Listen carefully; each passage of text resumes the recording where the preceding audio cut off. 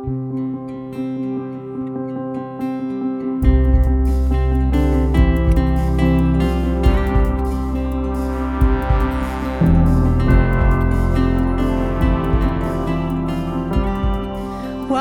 You're listening to the RPC Sermons podcast. You can join us for virtual worship every Sunday at roswellpres.org. Thanks for listening. Again, welcome to Roswell Presbyterian Church. It's a joy to be in worship with you this morning. I don't know if you know this, but every Friday I send out a weekly update that includes all the kind of upcoming events and ministry opportunities that are coming up on the church calendar. It's probably the best way that we try to communicate with the congregation across all the ministries. If you're not signed up for that, you might want to do that. You can go to roswellpress.org, sign up for it. It'll be in your inbox every Friday. I do want you to know that there's a couples event coming up at Emily and Brandon Smith's house. It's going to be a great time. There's a parents or young children's play date here out on the playground. So if you're not subscribed, go do that. You can hear about all the great ministries that are happening here at RPC. And we're also doing our Closing the Distance conversation. It's kind of an interview, usually about the theme of the previous day's sermon topic. And we're doing those now. They're published not on Mondays anymore, but on Tuesdays at noon. They'll be on Facebook Live, and then wherever you find podcasts, you can find them there. Today we continue our summer sermon series, Animated. We're looking at passages from the book of Proverbs, this great wisdom book from the Bible, and we've paired each sermon along with a Disney movie. And today's passage comes from Proverbs 3. I've lengthened it a little bit. It's going to be Proverbs 3, verses 1 through 4, and I've paired it with the movie Beauty and the Beast. So let's open our hearts, our minds, and our ears to hear the word of the Lord. My child, do not forget my teaching, but let your heart keep my commandments. For length of days and years of life and abundant welfare they will give you.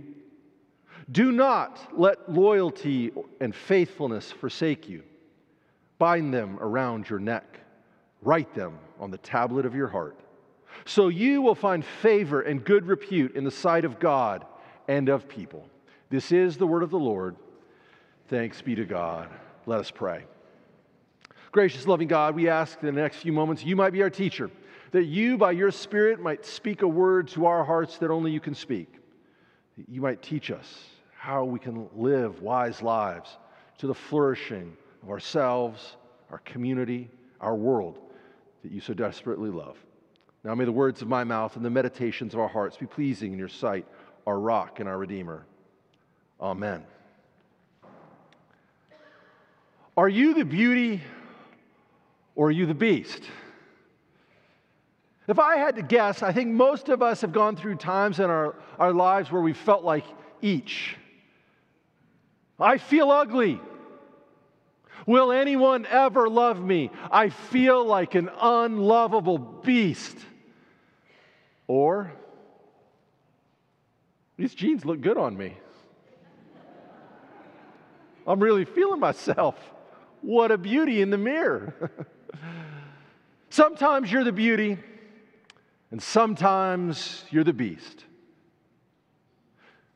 In the Beauty and the Beast, I think we can identify with these characters because they wrestle with an issue that is common to all of us. There are times we feel beautiful, attractive. There are times we feel ugly, repugnant. This is probably one reason that the 1991 cartoon version of Beauty and the Beast did a box office of $440 million. In 2017, the live-action version did a worldwide box office of $1.2 billion. There are a lot of beauties and a lot of beasts out there. The story begins with an old beggar woman coming to the door of a castle looking for shelter. The prince who lives there is selfish, arrogant, and mean. The beggar woman offers him a rose in exchange for shelter. The young prince refuses to let her come in. The old woman asks him again and again, and yet the prince continues to refuse to let her come in. The reason he gives for his inhospitality, his ungenerous act, and understanding this point is key to understanding the moral of the story, is that he is repulsed by her appearance. He thinks she's unattractive, unlovable. But then suddenly the old beggar woman turns into a beautiful enchantress. And then the prince, of course, changes his tune. He tries to apologize, but the enchantress rejects his apology because she says there is no love in his heart. She puts a curse on him, turns him into a beast, and she declares that he will remain a beast until the age of 21, which is symbolized by petals falling from the bloom of a magic rose. And the only way that he can return to being a prince is if he learns to love another person by the time he's 21. And that is where the adventure of Beauty and the Beast begins. How does one learn to love another person? How does one learn to give and receive love? The book of Proverbs, and the whole Bible for that matter, says that learning to love is an essential part of living a wise life. If you want to live wisely, if you want to flourish in your life, you better learn how to love. And we usually learn to love by being loved first. In our passage today, the teacher tells his young student, "My child, do not forget my teaching, but let your heart keep my commandments. For length of days and years of life and abundant welfare they will give you." And then the teacher goes on to say this, "Do not let loyalty and faithfulness forsake you." That's the NRSV version. The New International Version translates the line, "Let love and faithfulness never leave you." Now, the word that the NRSV translates loyalty and that the NIV translates as love is maybe the most important Hebrew word in the Old Testament.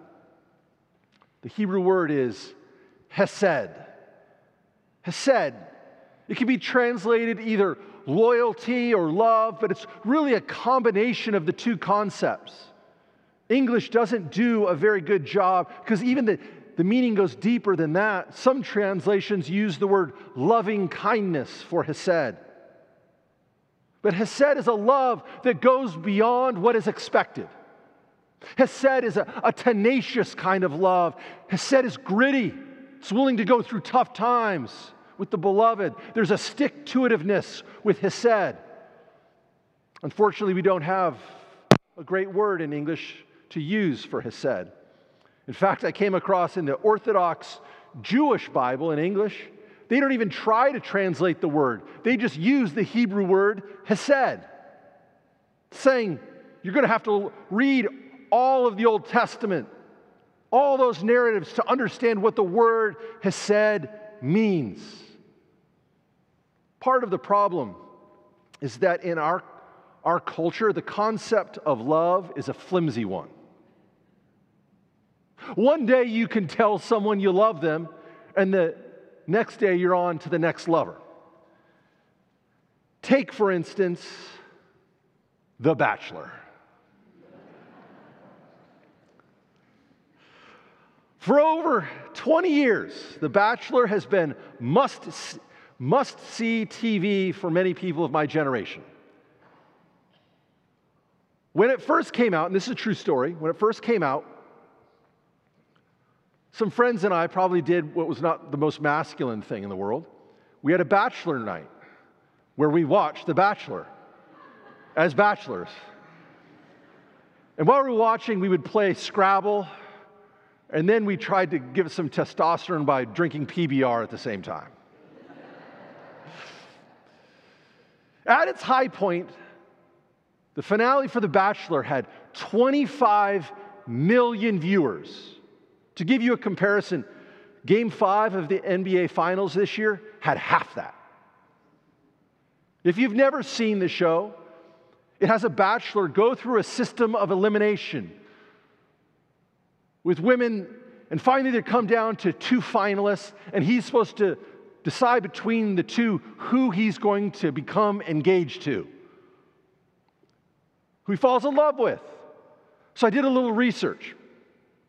I went through and I looked at how successful the show has been at partnering people in love. Season 1, Michael did not propose to Marsh, but instead they entered into a relationship. Marsh and Michael broke up after several months. Season 2, Aaron and Helene broke up after several weeks. Season 3, Andrew and Jen broke up after several months. Season 4, Bob did not propose to Estella, but she accepted a promise ring indicating that they would still date. They broke up shortly after the show aired.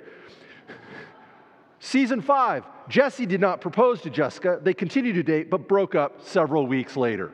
I could go on. From what I could find, over 27 seasons, there were a lot of bachelors who left that show as bachelors. There's an American proverb we have about this phenomenon. Love is fleeting. In America, probably a combination of consumer capitalism and Hollywood romanticism is how we come to believe love is fleeting. It's here one day and it's gone the next. This is not a biblical concept for love. Love is hesed. Hesed. The best way to understand hesed is narratively. If you take all of the Old Testament and watch God's constant, faithful, gracious love towards Israel and God's creation, you can summarize that love with the word hesed. Hesed is the kind of love that goes above and beyond what you would expect. Kind of love is more than skin deep. Maybe my favorite example of hesed in the Old Testament comes in the book of Hosea. Hosea is one of the minor prophets, so a lot of people don't read Hosea. The book basically recounts the worst marriage of all time. Hosea would have been a great candidate for The Bachelor. And the basic plot goes like this. God instructs Hosea to marry the prostitute Gomer. Hosea says, "Really, God?" God says, "Yes, really." So Hosea marries Gomer. Not long after, Gomer is unfaithful to Hosea. God tells Hosea to continue to take Gomer back no matter what. And so, Hosea takes Gomer back again and again after her infidelities. This happens again and again, and at the very end of the book, God says, "Look, Israel, see how it feels to be your God?" For years, when I read that story, I would put myself in the place of Hosea. Geez, he must have been so hurt, so betrayed. I can't believe he took her back. And back that kind of love, I could never love like that. And one day I was preparing to preach on Hosea, and I had a transformative insight. Said to myself, hold on a second. I don't think I'm supposed to be Hosea in the story. God is the Hosea figure. You are Gomer. I'm the one who is unfaithful, and yet God remains faithful despite my rebellion, my recalcitrance, my unfaithfulness. Hosea shows Gomer hesed, just like God shows us hesed, a tenacious kind of love. True divine love goes beyond what we would expect. That's one of the things that makes it divine. True love sees deeper than appearances. When Disney decided how to portray Belle in Beauty and the Beast, they chose chose to portray her in a way that Disney heroines were rarely portrayed up until that point. They broke many of the stereotypes about standard cartoon categories for beauty. She wasn't a blonde. She was a brunette. She wasn't all about her looks. She was a bookworm. She was studious. We might even call her a nerd. She loves to read stories about sword fights and magic spells, typically the subjects that boys stereotypically like to read about. And when the town hunk, Gaston, assumes she will marry him, we see that she is not even remotely interested. Eventually, her love for the beast goes beyond what we would expect. And I believe one of the reasons people find this movie so compelling is because we all want someone to love us like Belle loves the beast. We all want someone to love us fanatically, way beyond what we deserve. We want someone to love us even when we are a beast. I remember when my wife and I had just started dating. She told me that her mom was a huge Michigan Wolverines fan. Like growing up, my mother-in-law would take all four of her kids from sports bar to sports bar, wherever the Michigan Alumni Association was gathering to watch the game. She would go to watch these games, whether they were having a good season or whether they were playing poorly. She would wear Michigan gear wherever she went. She was and is a fan. Courtney said something interesting to me. She said, "You can't really trust anyone who isn't a fan of a team. You have to be wary of people who are unable to love fanatically, as only fans can. Being a fan, showing fanatic love, demonstrates an ability to love someone or something beyond what they deserve." I thought about that. I thought about that comment. And I've come to believe it's really true. Whether it's a sports team, a band, or an artist, a movement, but to have that kind of fanatical love, this meant I was in trouble. Because I grew up a Seattle Supersonics fan. And the Oklahoma City Thunder stole the Sonics and took them to Oklahoma City and then changed their name. And I was devastated. So when Courtney and I got married, I kept that comment that she had made in the back of my mind. And I knew then I was going to be in the Atlanta area for a long time. So I made one of the most important decisions of my life. I decided to become a fan of the Atlanta Hawks, our NBA basketball team. I became a fan. I watch, I attend their games, I wear their gear. I even paid an extra $25 to have the Atlanta Hawks logo put on my license plate. Want everybody to know. Now you might say, "Jeff, they barely made the playoffs. Trae Young doesn't know how to play defense. You lost out on Luka Doncic. How can you root for them?" And all I can say to you is I'm a fan. My love for them isn't contingent upon their performance. That's what it means to be a fan. I have a committed kind of love for my team. And I think we all want to love and to be loved like that. And it is my belief that that is how God loves us in Jesus Christ. God is a fan of ours, not in the sense of thinking human beings are perfect. No, with a hesed kind of love, God's love goes beyond what we deserve. True love is tenacious.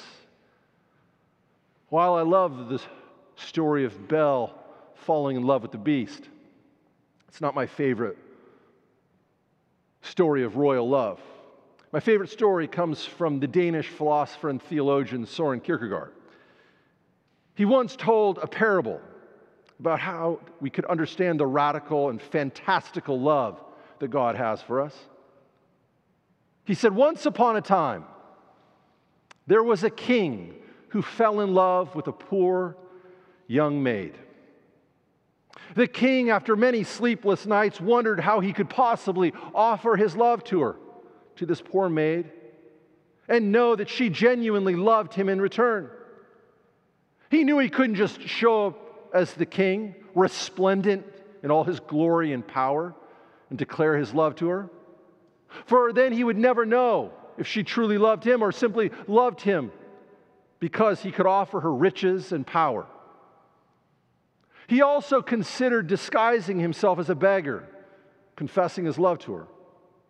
But he knew he couldn't do this, for if she fell in love with him as a beggar, she would be falling in love with the beggar and not actually with him. Eventually, he decided there was only one thing he could do. To show his love to her, he decided he must give away all of his riches. He must relinquish his power and actually become poor. He must become an actual beggar. He must give up the position and power of king. Only then could he know that she loved him for himself. And Soren Kierkegaard says that that's the kind of love God has for us. That God has taken off the royal, divine robes and taken the form of a frail human being to offer God's love to us. Not a love we deserve, but a gracious, tenacious, hesed kind of love. I'm reminded of that Johnny Cash lyric where he sings, "God, help the beast in me." God can and God has loved us in Jesus Christ. That's true whether you feel like a beauty or a beast. Let's pray. Gracious and loving God, we thank you that you have loved us in your Son, Jesus Christ, with a hesed kind of love. That's gracious, tenacious. I pray that we might receive that love in our hearts and that it might bubble up and flow into the lives of a world that desperately needs it. In your name we pray. Amen.